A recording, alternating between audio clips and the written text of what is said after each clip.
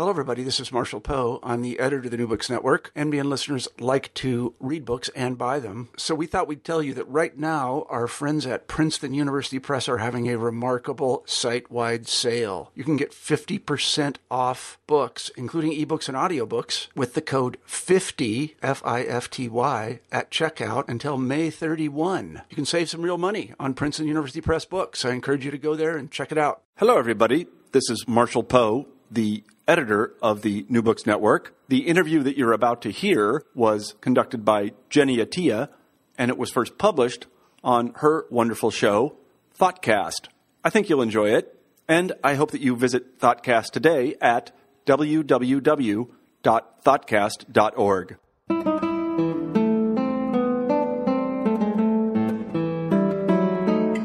Welcome to Thoughtcast, also podcast on the web at www.thoughtcast.org.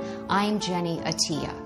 Elizabeth Peabody was born in 1804 to an impoverished but educated family in Salem, Massachusetts. She was soon followed by Mary and Sophia, and the three Peabody sisters went on to become a brilliant trio who helped found the Transcendentalist movement in the early to mid-19th century. This radical philosophy promoted the value of intuitive thought and the innate goodness, indeed godliness, of the individual. It led to a cultural awakening that shook parochial Boston to its puritanical roots and ushered in an era of inquiry, self-discovery, and reform. Elizabeth called this America's second, more interior revolution, but as author Megan Marshall reveals in her new biography of the Peabody sisters, they were nonetheless ahead of their time and struggled, sometimes in vain, to be taken seriously, to have their words and ideas recognized. Megan has devoted almost 20 years to telling their story. We're here in her home in Newton, Massachusetts. Megan, welcome to Thoughtcast. Thanks, Jenny. Can you give me a thumbnail sketch of the three sisters, Elizabeth, Mary, and Sophia? Well, let's see. Elizabeth was the oldest and rather a domineering sort. She was also quite a precocious intellect, reading, for example, on her own the whole course that a Harvard Divinity School student might have been required to read by maybe the age of 13. She also sought out brilliant minds. So at the age of 13, for example, she had introduced herself to the Reverend William Ellery Channing, who was the most charismatic minister in all of Boston and the most liberal and progressive thinking man, perhaps, in town. She led the way, and then the sisters followed Mary and Sophia. Mary tended to kind of compete with Elizabeth, wanting to connect with the famous, but not necessarily wanting to contend with them, as Elizabeth was so eager to do. Her personality was different. She was more of a tyrant. Yes, she was a middle child, and she was a dreamy girl who loved novels and saw herself fulfilling some kind of romantic destiny. And Sophia, the youngest, she seemed to be trailing, but was actually a very powerful personality herself, and the most ambitious, openly ambitious of the three as a child. She wished she could be a minister. Of course, women couldn't be ministers in those days. She was also a talented artist, and yet had a lot of ambivalence about making her way into a world that was dominated by men. So she suffered from migraines early on, and these became rather a complex of sort of physical and psychological symptoms that kept her out of the marketplace of ideas to a certain extent, but still powerful within the household and very attractive to men, as it turned out. She was also, if I may say, a bit of a spoiled brat. She would tell her sister Elizabeth to back off, writing her to expect nothing of me.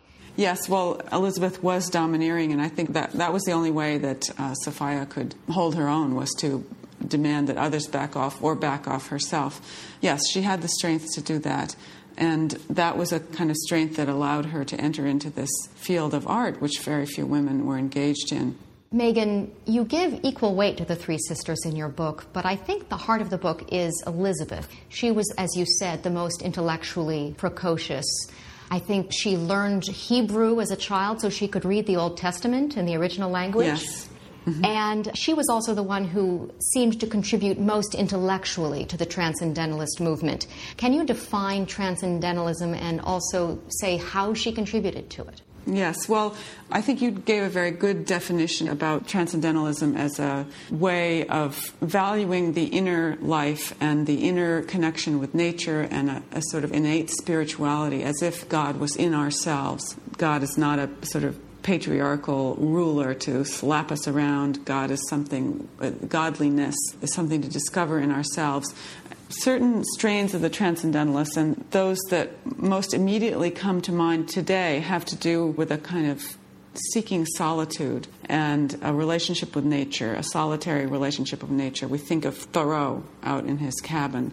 But Elizabeth had a very different take on this, which was just as powerful and original, really, for the time. And this was what she tried to push through transcendentalism, a sense that innate in all of us is a capacity to care for others.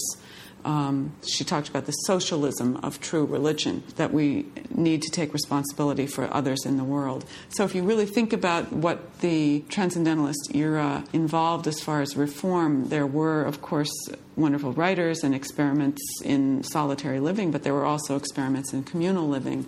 The Brook Farm Utopian Community, for example, was begun by Transcendentalists who followed Elizabeth Peabody's strain, the social principle, she called it. I think Sophia at some point compares her own interest in nature and the beauty of a leaf on a tree or a leaf of grass, if I may paraphrase Whitman. And she said that for Elizabeth, her interest was in people. Yes. People are Elizabeth's flowers and fruit. I think the reason maybe you were drawn to Elizabeth and other people are is that she fits a kind of dramatic role in the book that we've all grown up loving in novels about women. You know, the one who really tried to do something on her own. She was driven by books, driven by the life of the mind, and she wanted to find something to do with that. She then opened a bookstore in 1840 that became a gathering place for the Transcendentalists. It was a foreign language bookstore, so she was importing books from France and Germany and England that were really the foundational work that inspired the Transcendentalists. And she allowed them to gather there, encouraged them to gather there, and that's where the Brook Farm community was planned. That's where Margaret Fuller held conversations. So there is a sense in which the book is oriented towards that culmination of her ideals and those of these young intellectuals that were in her circle. Megan, in your book, you imply pretty strongly that Elizabeth's early ideas and writings, although some of them weren't published, were really often precursors to those of Emerson or Bronson Alcott, the educator. In your book, for example, you write that Elizabeth, referring to a work of hers in which she paraphrased the Gospel of St. John, quote, recognized a similarity in the ideas of that early paper, one she had also shown Waldo Emerson, and the very ideas that now were creating such a stir in Emerson's Divinity School address. Quote, it was my creed before I knew it was his, she writes a friend. This heresy does not belong to his mind alone. Yes, it's pretty fascinating the way Elizabeth will put forward these ideas. She's sharing these ideas, and she was thrilled to share them with Emerson at an early, probably 10 years, almost 10 years before he gave the Divinity School address. And she was happy to share them. And then when it turns out he's getting all this attention for putting them out there, you can see in that kind of statement a little bit of regret that she's not getting credit for them. But she's such a collaborator. She's not going to go out there too far and make any claims, not make any claims to Emerson particularly either. But I think in that case, again, it was this whole notion that the divine is in ourselves. And she was willing to say that early on. Emerson came to it a little bit later. You know, you just wonder, had she been a man? This was a thought that she didn't allow herself often, if at all. But, you know, had she been a man, where would she be? Is it not possible that part of Elizabeth's problem was that she didn't write very well? You have mentioned in the book that her writing is labored, overly referential, and at times impenetrably abstract, and at some point Horace Mann, the educator, tells her to, quote, eliminate anything of the absolute and the infinite, and to keep to the Saxon language mainly, and to Saxon sense wholly. Yes, well, as we've discussed, she was a big reader, and she absorbed so much. Sometimes you think she was reading German philosophy, and she writes English almost as if she were Germanic, you know. But it's also true that her most original thoughts, the passages in which she described, for example, the social principle in those early essays, were very direct and very readable, I found. It's just that she often wanted to cushion her arguments. She didn't feel she could really put herself out there as a thinker in the way that Emerson did. Now, of course, Emerson's probably a more lucid writer, but he comes in for a lot of grief as well. Yeah, he wasn't for his abstraction. So I think maybe Thoreau does a little better on the readability front. Megan Marshall is the author of the new biography titled The Peabody Sisters, 3 women who ignited American Romanticism. And this is Thoughtcast, also podcast on the web at www.thoughtcast.org. I'm Jenny Attia. Now, Sophia is a literary transcendentalist, so her style was a bit more palatable. Yes, although she was very reluctant to publish. So what we have of her writing, aside from many, many letters, are journals that she kept. They're just wonderful passages about, you know, the transcendent moonlight and seeing the universe in a blade of grass. These are things that she was moved to say, partly through her reading of the European Romantics, but also because of her own direct response to nature. And Mary, her contribution was as a reformer. Yes, Mary, in some ways, was radicalized by the experience of traveling to Cuba as the governess on a coffee plantation. She accepted the job so that Sophia could spend some time in a warm climate and attempt to recuperate her health. So Mary took the job as governess to pay their expenses to get there and their living expenses while they were there. Sophia was taking horseback rides in the morning and resting on her couch, and Mary was teaching the 2 young sons of the French doctor whose coffee plantation they lived on. But she was also very much quickly identified with the slaves on the plantation and really could not bear witnessing what was going on there. She would, in her time off, work with the slaves who kept a garden, kept the vegetable garden for the plantation. She did anything that she could to involve herself in their plight. Later in her life, Mary wrote an anti-slavery novel, which only was published posthumously.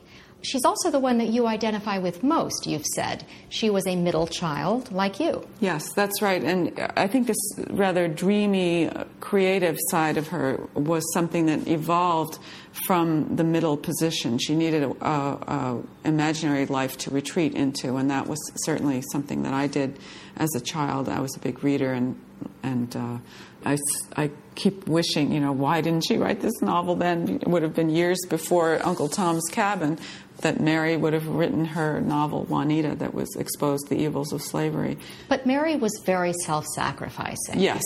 Mary was also a teacher alongside Elizabeth and at times on her own. And she went on to marry Horace Mann, the educator who later founded Antioch College. To what degree was Mary overshadowed by her husband? Apparently, she really lived for him in a way long before even they got married.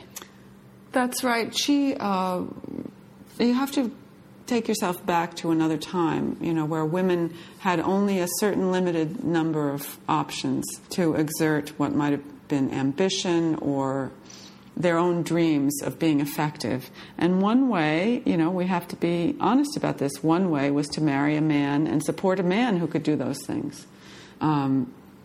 In a way, she was in the shadow, but he also enabled her to have a voice through him.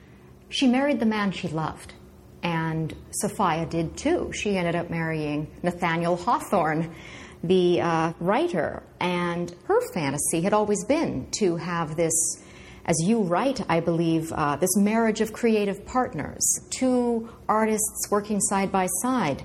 But The shocking thing in your book on the very last page is that just before Sophia gave birth to her first child, she stopped painting altogether and never did it again. That's right. It certainly is sad, I think, but we can understand that again today. How was she to go forward as an artist with a child and then more than one child? I mean, the few women painters that she knew of didn't marry, didn't have children, and it's still a problem today.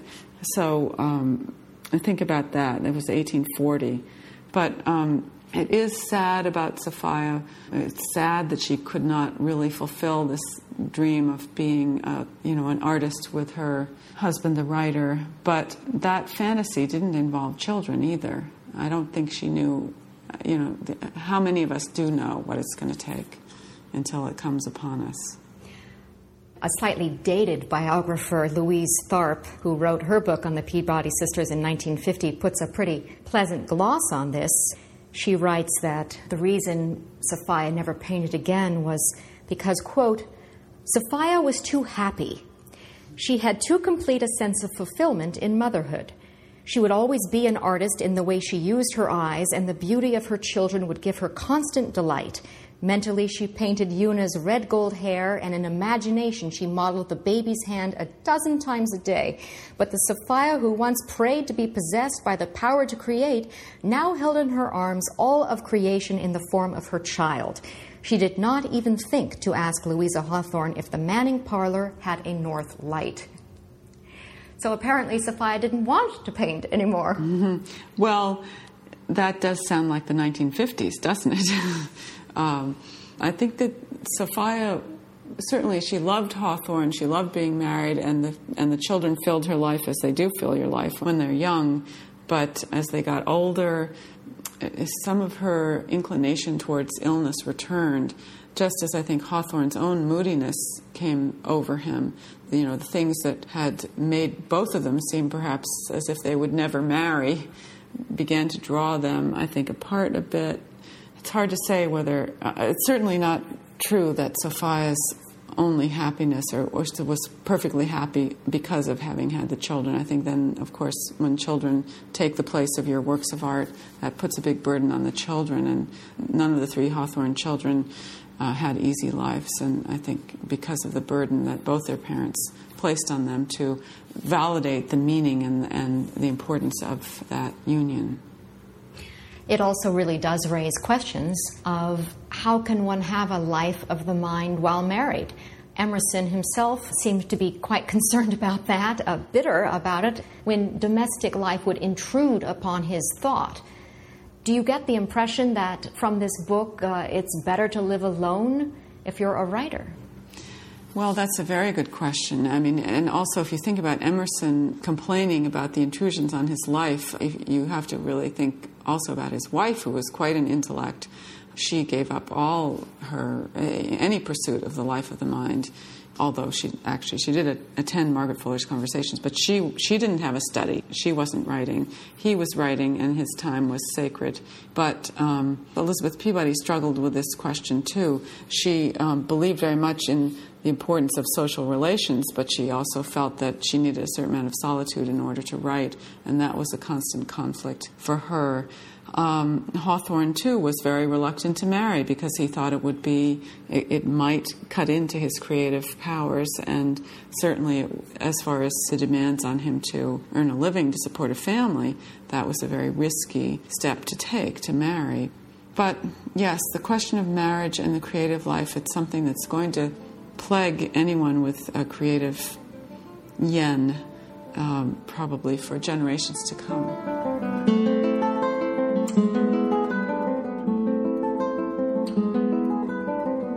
You're listening to Thoughtcast, also podcast on the web at www.thoughtcast.org. I'm Jenny Attia. Megan Marshall is the author of a new biography called The Peabody Sisters. It's subtitled 3 Women Who Ignited American Romanticism.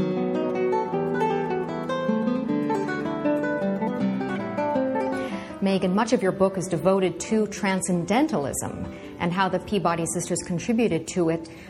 Do you see Transcendentalism as a precursor or a subset of American Romanticism? Well, the Transcendentalists were inspired by the Romantic writers in Europe, and it was a kind of a transplantation of, or an absorption of these Romantic ideas from Kant and Coleridge and Wordsworth. So Transcendentalism was an American phenomenon, and that is what Romanticism really was in the United States. It was this group of New England writers and thinkers who were applying these European ideals to their own lives and to the world they found around them. Well, it was all very romantic for Mary and Sophia. They got to marry the men they truly loved, but Elizabeth never got married. That's right, yes. Elizabeth apparently just wasn't sexually attractive to men, with a few exceptions. She was unkempt. She didn't give enough care to her appearance, as the men are always telling her in the book. But there must have been more to it than that. Yeah, well, you know, as I read sort of constantly about her, you know, not combing her hair and not observing the niceties, I began to think that perhaps this was deliberate on her part. I think Elizabeth was always trying to say, accept me as a person with a mind. But I think that the men, as far as their attraction to her, I think she was very much unconventional and insisting on an intellectual relationship, which could be, I think, fatiguing to them also. She was the sort who would stay up to all hours of the night debating a point, and maybe they'd had enough of that after a certain point, or maybe that was something they were more accustomed to in men. I think that's what Bronson Alcott said in one of his more unflattering descriptions of Elizabeth when she began to be a little critical of his educational theories. He then turned around and said, well, she really was a little too mannish for him. But what did that mean? That meant that she held opinions, she stuck to them, she argued for them. In those days, maybe that was mannish. You write that he really didn't care for it when she disagreed with him, although she was the one who helped found his school. That's right, yes. The Temple School, called that because it was in a brand new building, the Masonic Temple in Boston, was probably the first free school in America. Elizabeth already had many very advanced ideas that were in tune with Bronson Alcott's. She, for example, taught through discussion, and she didn't use textbooks. She had her students bring in their favorite poem or their favorite story and read out loud from that in order to analyze the grammar of a sentence or the spelling of words. So that way they had a very strong connection with whatever it was they were learning. Alcott went farther, or his particular innovation involved journals. He had the students keep journals that were journals actually of their interior life, a very transcendentalist thing for them to be doing. And he engaged them in profound philosophical discussions. This is what Elizabeth was trying to facilitate, and then she broadcast by recording these dialogues and publishing them in a book called Record of a School, which came out in 1835. It was really the first book-length publication of transcendentalist ideas in the United States. And it was relatively successful until, unfortunately, about half the print run burned in a warehouse fire. As did the only painting we have of Elizabeth. It's very sad, yes. Megan, there is a pair of love triangles in the book. It was Elizabeth who first got to know Nathaniel Hawthorne and Horace Mann, and then after this great, intense intellectual relationship, they both dump her and marry her sisters. What was motivating them? Well, of course, Elizabeth was the one who drew these two men into the household. She was attracted to their minds, and I think she was attracted to them in other ways, too. But what she really wanted was to spar with anyone with a fine mind, male or female. And I think these men enjoyed that as well at first, but it began to seem to them not really feminine. And although there were intense relationships, even romances, perhaps, it was her more conventionally feminine sisters that these men ultimately fell in love with. I think perhaps because the other sisters were a little bit more willing to offer the kind of support and not the contention that Elizabeth seemed to thrive on so much. I suppose you can't blame them. Wouldn't we all like a wife? Yes. Megan, your book has been described as a feminist biography, and a New York Times critic wrote that you're a partisan to the cause. Would you agree? Well, certainly I consider anything that pushes the cause of women forward to be feminism. And giving women the dignity that they deserve, their aspirations, honoring their aspirations, that's, to me, is feminism. And I'm a little sorry that the word seems to, not to evoke positive connotations to everyone, because it's, to me, a great positive. Yes, what I like to think of, there's a term, sympathetic identification. That's what I have tried to do with the sisters. I don't want to be their booster, but I do want to present them as they saw themselves. Of course, balanced by the perceptions of others. But I think for the Peabody sisters in particular, they did not publish a lot. They exist today in their journals and their letters so powerfully. That needed to be brought out. That was the story that I wanted to tell, the story of their inner lives, rather than one of, the busybody Elizabeth, the invalid Sophia, the dutiful wife Mary. Those are the concepts that have been passed down. Yes, yeah, that's what you could sort of see from the outside. But I read through so many thousands of pages of letters that showed them to be so much more real people than that, and that was very much what I wanted to bring out in the book. So, of course, I sympathized with them in ways that others around them perhaps weren't even aware was possible to know them in this way. So, yeah, I guess, in a sense, I'm their advocate, but I think it was because they had been unfairly caricatured by writers in the past and even in their own time. Megan, your book ends really with their arrival. The Peabody sisters have become established. Elizabeth has her bookstore, which became, as you mentioned, the hub of the Transcendentalist movement, and the other sisters are happily married, supporting brilliant men. What happened next to their ideas, to Transcendentalism, to this cultural awakening, this newness, as it was called at the time? Well, I think the reformers moved on into some very concrete efforts. The energy of Transcendentalism fueled abolition and then women's rights. And certainly within Boston, the women's rights movement came out of a sense of the dignity of the individual. Maybe Emerson and Thoreau were saying, speaking of self-reliance, and they tended to think of men, but women could be self-reliant too. That was the argument that the New England feminists made in arguing for suffrage. Women had innate dignity in their souls, innate divinity within themselves, and so why not have all the rights and privileges of men? And again, another point that Elizabeth Peabody made early on in her 1826 essays about the moral, intellectual, and spiritual equality of men and women. That was a very strong concept for her. So Transcendentalism faded in a sense as these other more powerful movements came on the stage and needed to be answered. The slavery had to be addressed. The rights of women had to be addressed. And yet the ideas were still there behind it, fueling a kind of a newness through action. I was thinking a little more also what you said about the sisters and the caricatures. If you think about it, 3 strong women from the same family must have been very threatening. And how could you diffuse that power? It was to caricature, to minimize, dismiss, and make humorous these Peabodys. And again, that was my goal, was to show the kind of power that they did have. That was, in fact, a big struggle in Elizabeth, a repeated theme. How could she use power?